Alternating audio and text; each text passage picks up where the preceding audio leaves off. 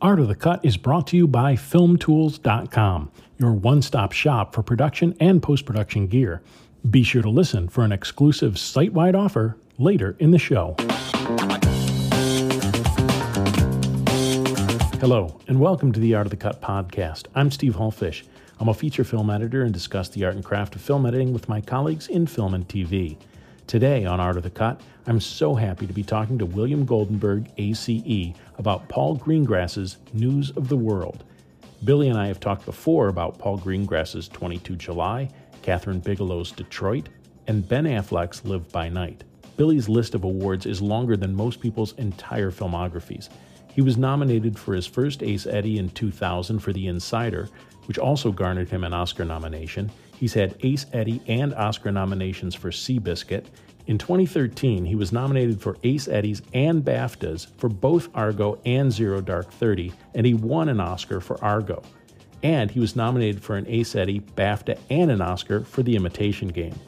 Other films edited by Billy include Transformers: Dark of the Moon, National Treasure, Gone Baby Gone, Ali, The Long Kiss Goodnight, and Heat. Billy, man, it is so good to talk to you again. I enjoy our discussions so much. The last time I talked to you was on another Paul Greengrass film, and you said it was a little scary to start a new relationship. It was a new director for you. I'm assuming that you guys have a nice working relationship now 2 movies in. Yeah, we do. Thank you, Steve. Thanks for having me on.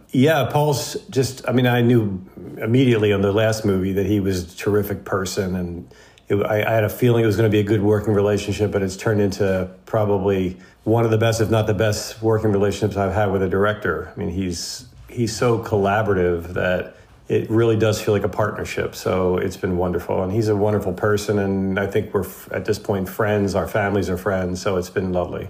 Oh, that's great. What's the benefit of having a director use an editor multiple times? I mean, the benefits are immeasurable. There's no breaking in period. It's like getting a pair of boots that are already broken in.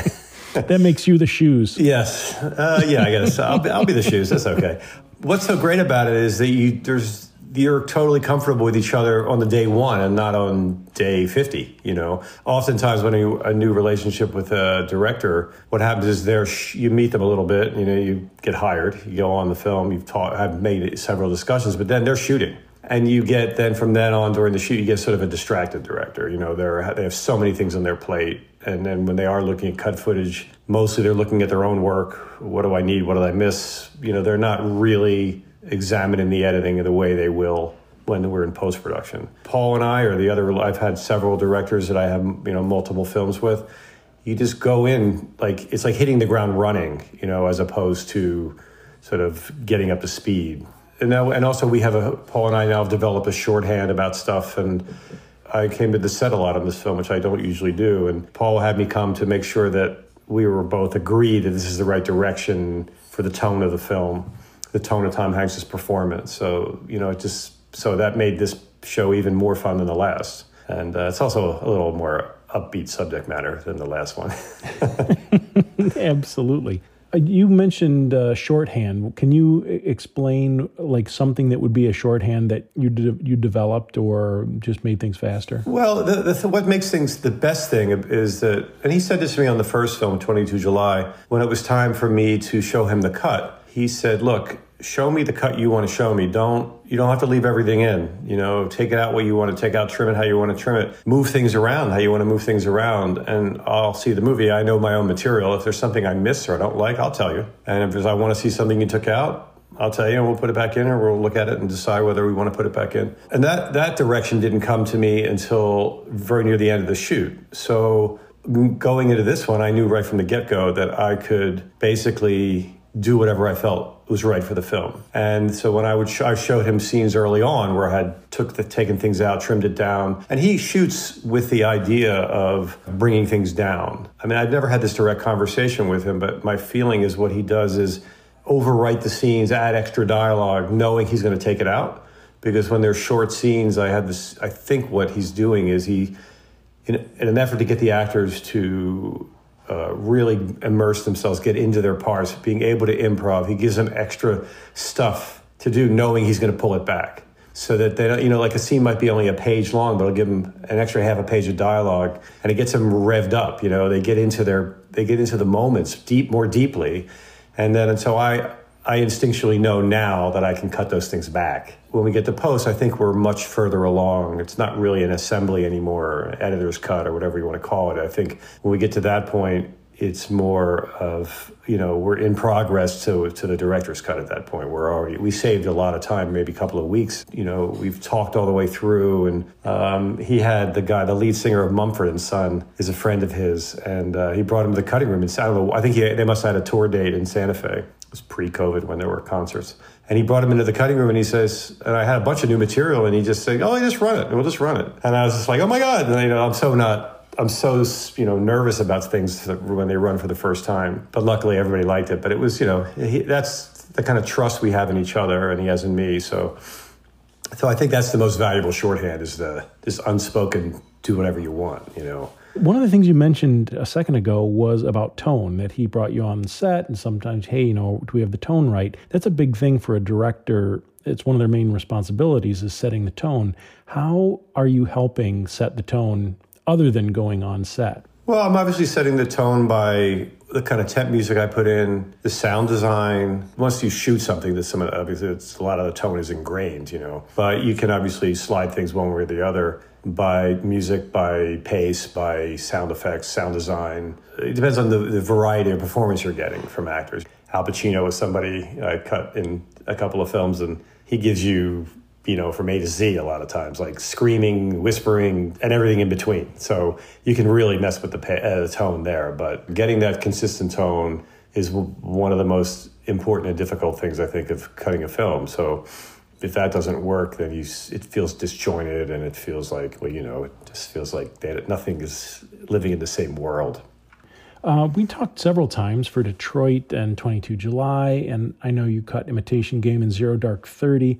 There are a lot of movies that seem to have like a political or social commentary and help add to the societal discussion. Is this film like that? Well, it turns out that it is. I mean, it takes place in 1870, about 5 years after the Civil War, when the country was very divided still. Even though it was 5 years later, Texas was deciding, if they were going to get back into the Union or not. There was still a lot of hatred between the North and the South. The Southerners looked at the Northern Army like their occupying army type thing. And I think that that's very relevant to what's happening today, too. So we didn't know that it was going to be so relevant, but as things got more divided in this country, as is certainly this year has gone on, and then obviously with the pandemic, it's really become a lot more relevant. You mentioned COVID, and also you mentioned going on set. Tell me a little bit about when you shot and when you moved back to LA, that kind of stuff.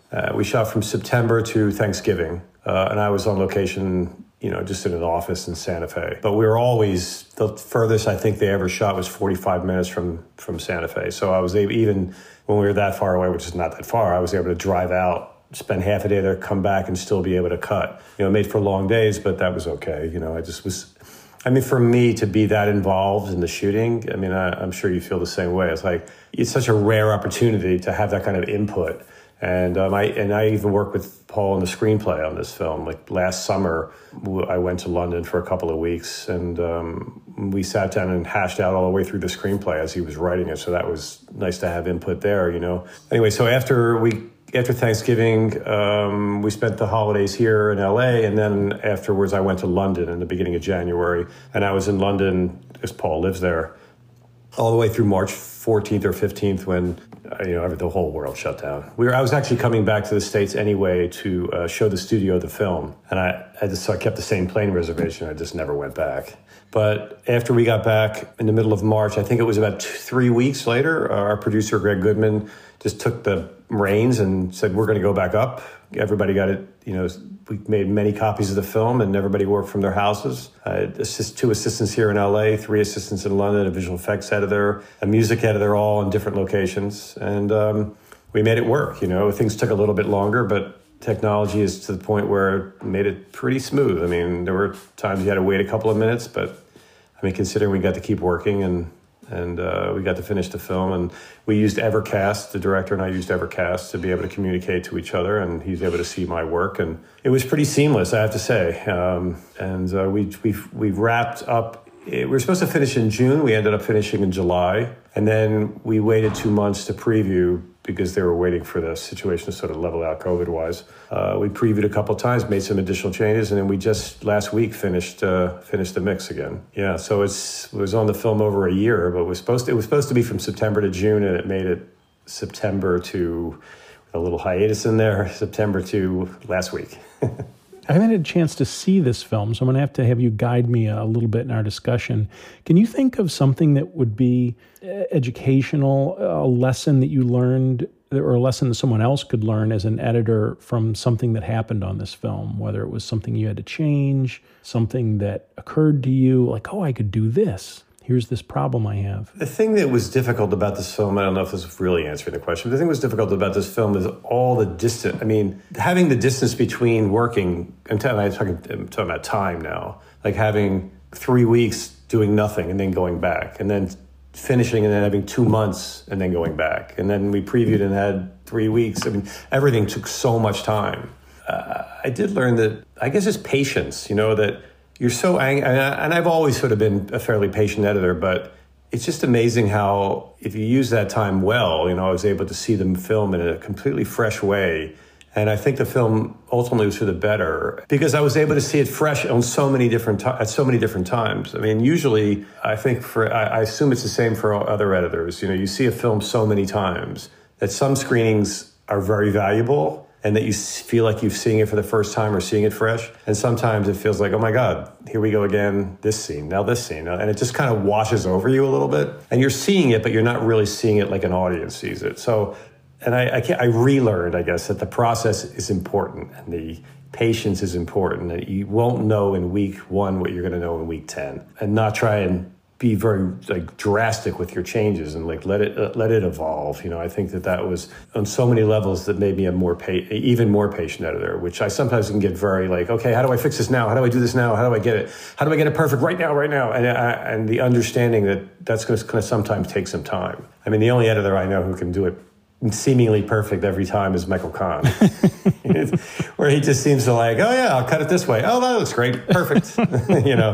But I think most mortals take a little more time. So I did learn, unfortunately, I'm not going to be afforded with all that time on a lot of films, but I think it's going to be valuable going forward just to have that sort of trust that it's going to work out, The objectivity that affords you to have stepped away for that long and see a cut. A lot of people, and I don't know whether you're one of them, but you sometimes when you don't have the time, you cut a scene and set it aside so that in a week you can come back and look at it again. Oh, wow, I either totally failed or I did a good job, right? It's interesting that a couple of films that I've heard of, especially films where a lead actor gets injured, those films really benefit from the time off. Mm-hmm. I think that's really interesting. Yeah, I mean, it's one of the sort of blessings, curses of the movie business. You don't really finish; they just sort of take it away. But at the same time, there's a wonderful thing about that. The relationships, you meet so many people, and everything is always fresh. You're on a film 9 months to a year, maybe sometimes a little more, a little less, but then you get reinvigorated every time the movie comes. Another movie comes, and it's a whole new set of people, a whole new set of challenges, a new story to tell. So that's wonderful. But it is. I mean, there are films where I wish I had done that, or I wish I had done that. I mean, I don't think it's ever affected the box office or the quality of the film, but in my mind, I wish I could go back and take those 4 shots out or switch the order of that or something, So I think the movie is, I know the movie is sharper and better for having had the time. So I guess that's one sort of small, tiny benefit of having this horrible pandemic. As I said, I haven't seen the movie, but in the trailer, there's a guy that says, they pay you to tell stories? I didn't know that was something a man could do. Did you feel a kinship with Tom Hanks' character? I could see. I never thought about that, actually. And now that you say it, I think that there is a kinship in that, that you're guiding the audience to see a story a certain way. And that's what he was doing. What he did was he would go from town to town, and a lot of these towns didn't get all the papers from different parts of the country and different parts of the world. So people did go and charge a small amount, and he'd set up in a barn or a church and read the news. And he was a master storyteller.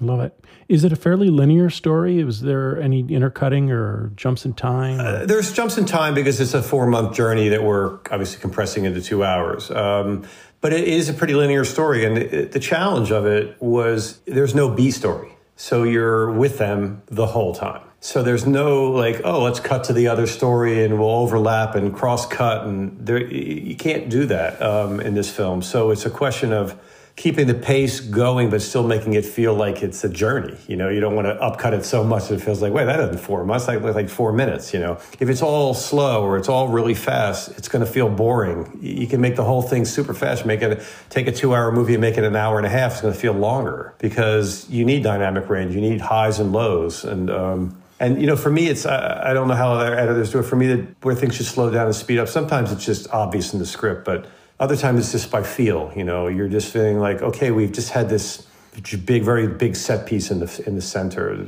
and so after that, we don't want to like fly into the next bit. We want to like let the audience settle, and because the characters are sort of regrouping, and the characters are sort of settling like in their mind. Well, what just happened? You know, like how do I even deal with this in my head? So you want to let the audience experience what the characters are experiencing. So you want to like put them in that same mindset. Paul Greengrass would refer to it as living in the scene or skating over the scene.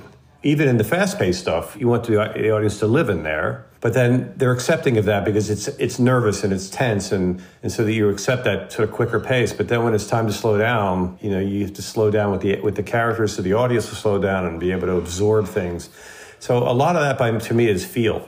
You know, you just sense it when you're watching it. They're just zipping through this. It's like people aren't going to get this. People aren't going to feel it. You know, because it's one thing to intellectually understand something, whatever the characters are going through, but it's another thing to let them feel it, you know, for them to feel what the characters, you know, to get inside them and really like understand, so they feel like they're experiencing it along with Tom, and because there's always something relatable in every character. So even if it's a bad guy, you want to make everybody three-dimensional, and you want to make everybody feel like, you know, you understand where they're coming from. It's not just some like guy with the bad guy's not just some guy with a black hat, you know, he's like with a gun. That you see how he got there, you know, and that makes stories really, really sing, you know, that makes stories really deep, and people walk away from your film and they'll remember it, you know, as opposed to, hey, that was fun. Next, what are we having for dinner? As opposed to thinking the next day, wow, you know, that really landed with me. And I think that's the difference, you know, you want to really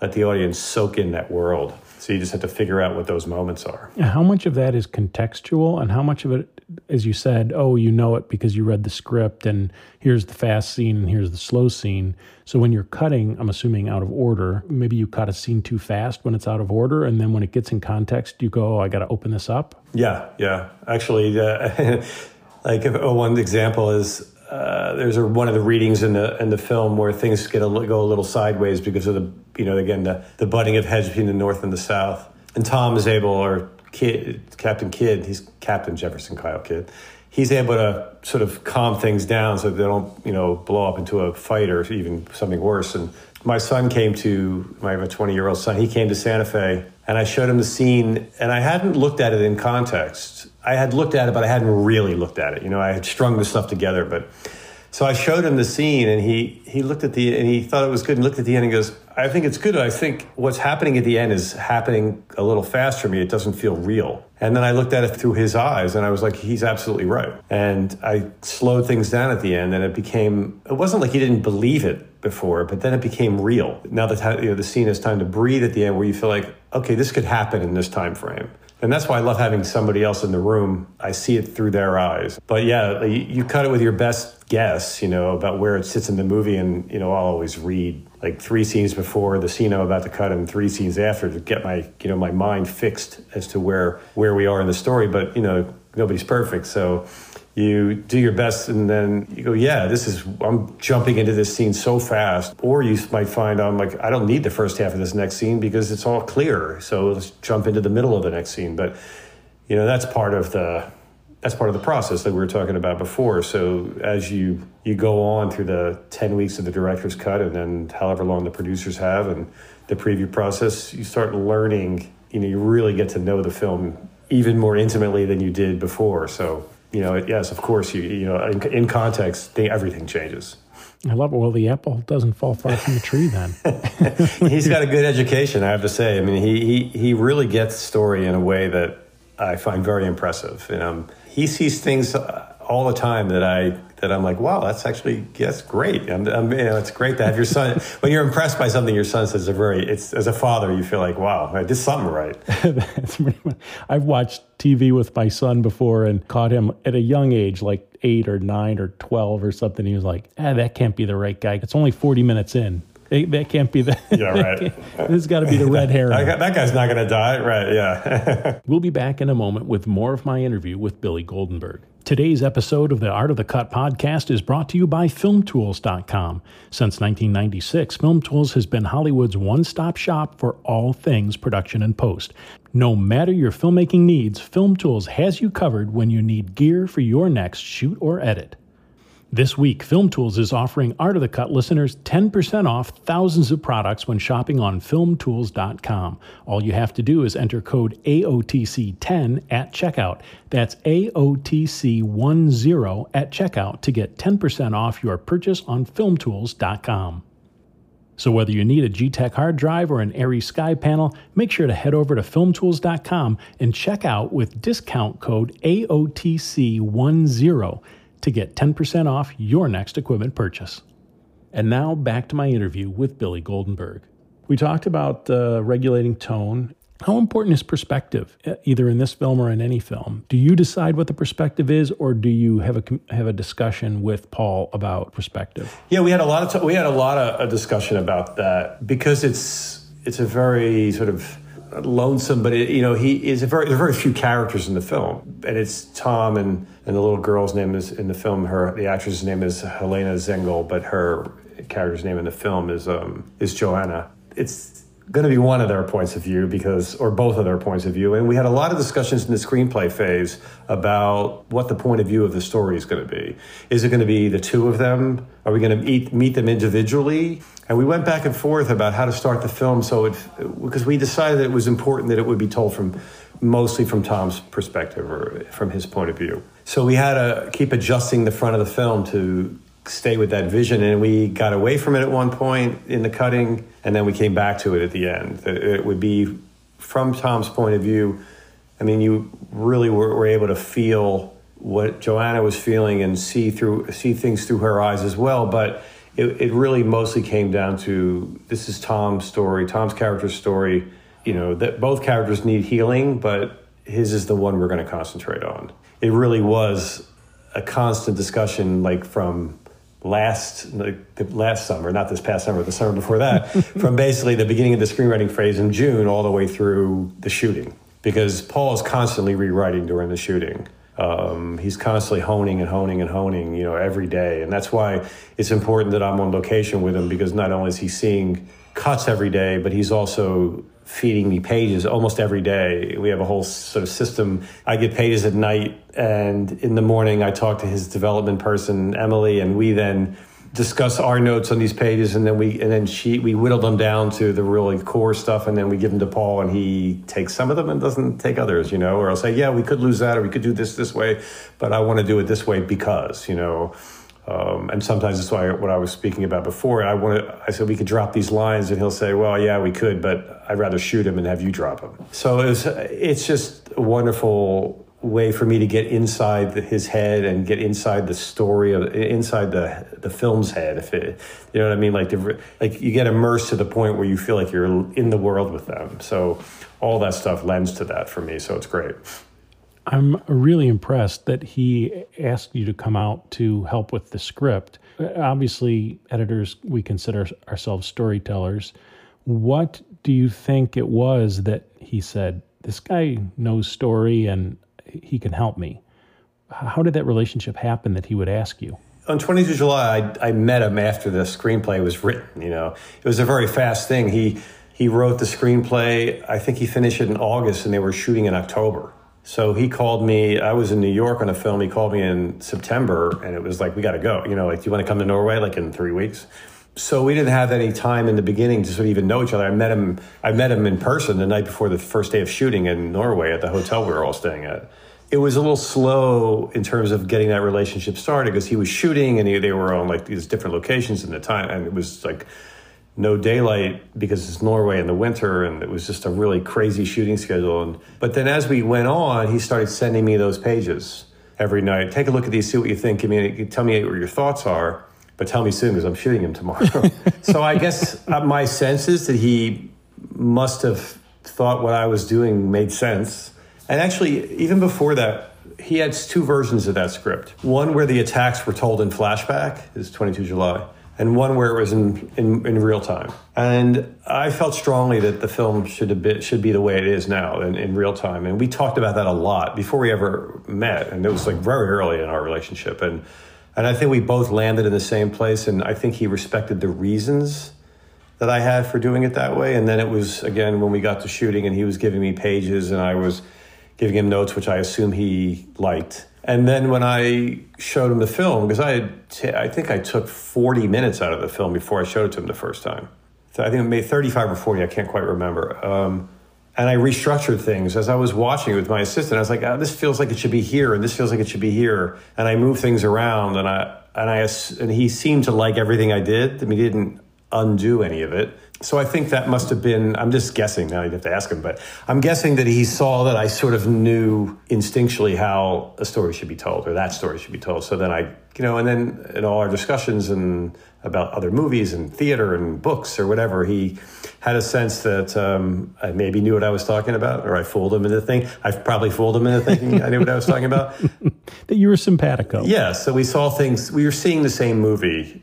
And in this particular, in News of the World, there was an original screenplay which Paul rewrote, and then there was the book. So Paul's similar to me in that I think he doesn't always listen to what the suggestions, but he hears it and he takes it in. He listens, but he doesn't take them. No, he would listen and then he would take the ones he wanted. But I think for him, having another person involved in that process, like I'm saying, like I like to have somebody in the room because I see it. I think that, again, I'm speaking for him and I may be totally wrong, but I get the feeling he likes that as being part of the process, that it pushes him. Usually he'll do something that does what I was talking about, but it's better. Well, that's something that I've talked about with many people, is that a lot of times a bad idea, not saying your ideas are bad, a bad idea can lead to a good solution, right?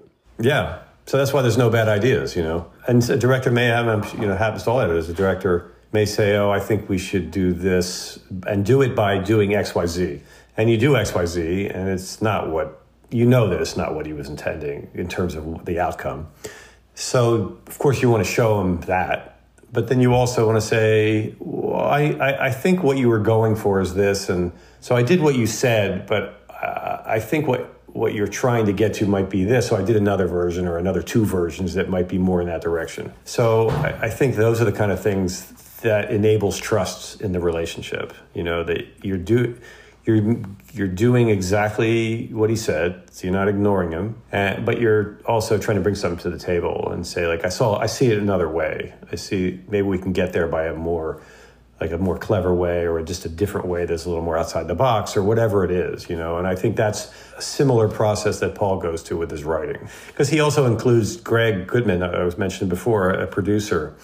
He'll include him, and he has a terrific relationship with my first assistant, Peter Dudgeon, who he has a master's in screenwriting. He was a theater actor, and he just knows story as well. So he'll ask Peter to read the script and give him feedback as well. So he likes to have a lot of voices, but then he's very good at just sort of then tuning all of it out and then doing everything better than we all had ever suggested. So then that's he really is an auteur in terms of that. I mean, he knows what he wants. He knows how to get there. He is incredibly thoughtful. It's all his film, but he accepts all the help he can get from the people he trusts. This is not a usual thing of a director saying, cut it the way you want to cut it. I'm assuming you have worked with other directors as well, where the editor's cut is not really an editor's cut. It's an assembly made exactly the way the script is written. Yeah. I mean, I would never... In fact, when Paul first told me to do it on 20 July, I thought it was a trick. I thought, is this real? Like, am I going to get, I don't know. I literally, because it's never happened before. I mean, I saw Michael Kahn and Steven Spielberg had a similar relationship. I think that Paul even lets me go further. I mean, Michael and Stephen have been working together for like, I don't know, 40 years. I think it's 40 years at this point. But yes, in most films, I would never do that. I would cut the script, make everything work as best as I could. I mean, and it would be long, but it would be a movie. But you would see places, half that scene's coming out, or those lines are going to be. And I might ask to do that. I would say, like, what do you think we need these lines on the phone? And they would say, yeah, well, maybe not, but leave them in, just so I can see them. So no, I mean, it's the first time it's the only time that I've ever had that kind of relationship with a director. Like I said, he's seen every scene cut. He's seen, it's not like he never looks at it, or he never looked at it. He knows what he shot, and I'll show him the scene separately, and he'll say, yeah, you're right to take that out. Or like there are one or two scenes in this film that I did take out that we did put back in. I think it may have been one now, but it might have been two. I can't remember. But he's brilliant, and he knows what he has. He knows the story he's trying to tell. So I think it just helps him move the ball down the field. Did you read the book? I'm assuming before you edited the film. Yeah, I did, and I generally tend not to when there's a book. But he asked me to read the book, so because he hadn't written the script yet. Because the other books I've worked on Unbroken, Seabiscuit, The Imitation Game was based on it wasn't called The Imitation Game in the book. The reason I'm telling the story is because on Seabiscuit, I did read the book. I read the screenplay, which I loved, and then I went back and read the book. And then when I started talking to Gary about the film, and I think it was even when we were shooting, Gary Ross, the writer-director, a few times I said, well, in the book, blah, blah, blah, blah, blah. And then in the book, and then I think the third time he stopped me and said, this isn't the book. We're making this script about this particular story, part of the book. So I don't want to hear about the book. So it got me in a little bit of trouble. I mean, he didn't like yell at me or anything, but it got me in a little bit of trouble. And I thought, something, it's better to concentrate on this script and the story I'm making, because Seabiscuit, what Gary did was so brilliant. He took the book and the themes and he made it a story about family and a father and Red Pollard, like a father and son relationship, and which is in the book, but not really. And he made a specific story, confined to this little slice of what was happening in that grand book, and it made it a more micro instead of macro. And I think that's what made it a great story. Where I've seen other adaptations of books where it's just like rehashing what's in the book, and then this happens and this happens. It's not getting really inside the story and making it like a relatable story. I think it's a great book, but I think the book just as the book wouldn't have been a great movie, and where Gary was able to grab onto threads that were universal and made for great stories of that length. I worked on a movie that was based on a book, and I didn't read the book, and where it helped was I saw a bunch of places where like, it's in the book, it's not in the movie. This doesn't make any sense. You're like, you remember this from the book. I do not. And so therefore, I don't understand this whole story point. Right, yeah. What do you do for inspiration? What's your muse? What do you do when you're not cutting? Oh, I do so much cutting. I think the thing that helps me is I listen to a ton of music, especially with these lovely EarPod Pros, where you feel like you put them in noise reduction mode, and I just find that like recharges me, and I think it helps with rhythm, in a way. Like you feel like you're doing something, you're listening to something rhythmic, and it that tells its own story. And so I do listen to a lot of music, and that recharges me. And strangely, watching other films too.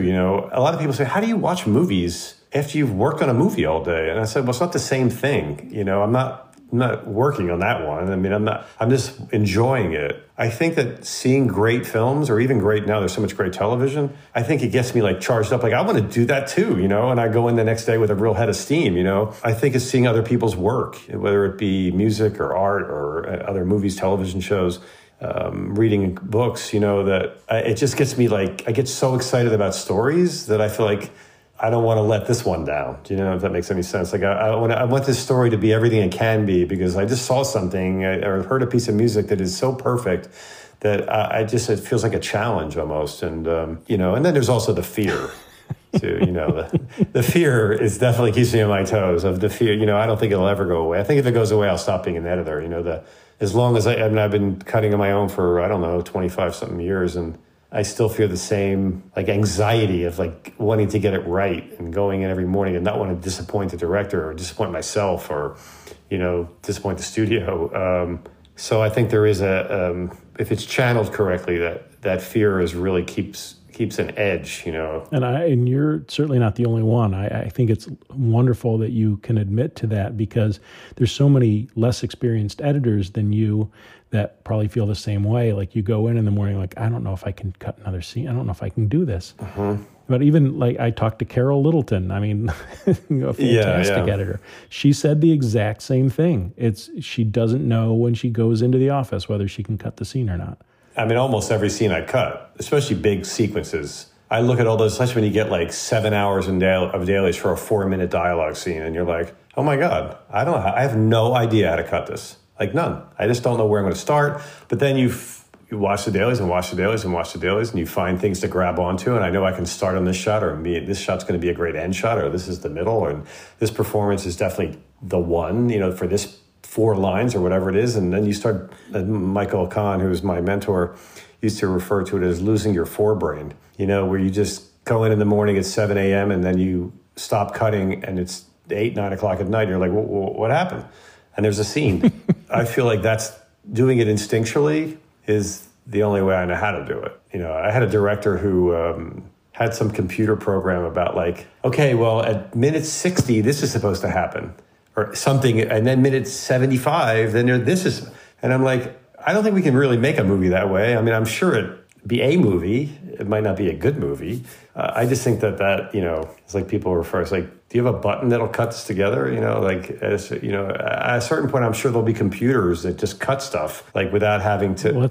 Let's hope not. Yeah, well, but I think you can never get, there's no way to get human emotion. And like what's coming from an editor or the director or screenwriter, you're just never going to get it that way it's going to be robotic because it'll be done by somebody who doesn't have any emotion or something that doesn't have an emotion or a feel, or a feeling. I don't think that the skill of editing will ever be unnecessary. How much of that feeling is empathy, or is that what you mean by feeling? Are they two different things? Yeah, I mean, feel for the craft, you're good at it. You have a natural inclination to it. But but making an audience feel something is, I think, a skill that could never be done by some machine. I mean, I think you have to be a sensitive person who is in touch with their emotions to be able to do that. I mean, I look at when I'm cutting an emotional scene. I mean, I watch dailies and I think something hits me really hard emotionally, one take as opposed to another. I don't know why sometimes, but it does.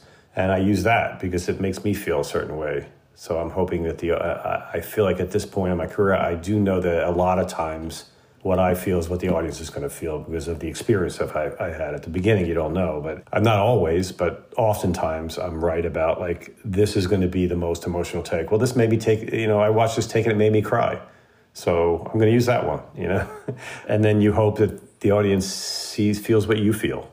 I don't know how else to do it, You mentioned kind of that 7 hours of dailies and a 4-minute dialogue scene or something like that. Are you a celestial guy, or are you literally building the actual sequence, the scene itself, as you're watching dailies and finding that stuff? Well, in a scene like that, I mean, there was one scene in Miami Vice that I cut for Michael Mann that had 9 hours. 9 hours. 9 hours of dailies for a 5-minute dialogue scene. And, you have to be to me, I don't know how other people do it. There's so much, and there's so many different performances and so many different angles. I have my assistants build, line reading assemblies where you have all the readings in a row. I don't like to cut from that because then you get very like robotic and it gets very like this line, this shot for this line, this shot for that line. So what I do is I'll have my assistants do that for the recutting or for going into really examining to make sure I got the best out of everything. But when I'm watching, I just make a lot of notes. And whether I handwrite them or type them, everything I feel, and I've heard Walter Murch say this because he'll write, I think he refers to it as the banana take for whatever reason, because it made him think of a banana, and it may have nothing to do with the banana. But I'll write every little thing that I like about every take, whether it's a visual moment or it's a performance thing. It'll maybe just be some little, how the characters wipe by the camera that looks gorgeous, or the cars go by, or that, some little piece of special sauce that you put on the scene, it's like just an intricate, cool image or a cool series of images that really don't have so much to do with the storytelling, but it makes it feel like a little special, But I will make tons and tons and tons of notes and then will pull those pieces aside and start working with those pieces. Then, time permitting, and I did this on Detroit, and it took forever because I had a lot of dailies, but it was shot all handheld. No one take is the same as any other take, But with that film, like I said, my assistants would do those select rolls, the line by line thing. What I would do is go through and take every piece I liked and put it into like one big scene with repeats of action, repeats of lines, just all in scene order. And then, and I would call that all in, so like it's everything I like is in one giant edit.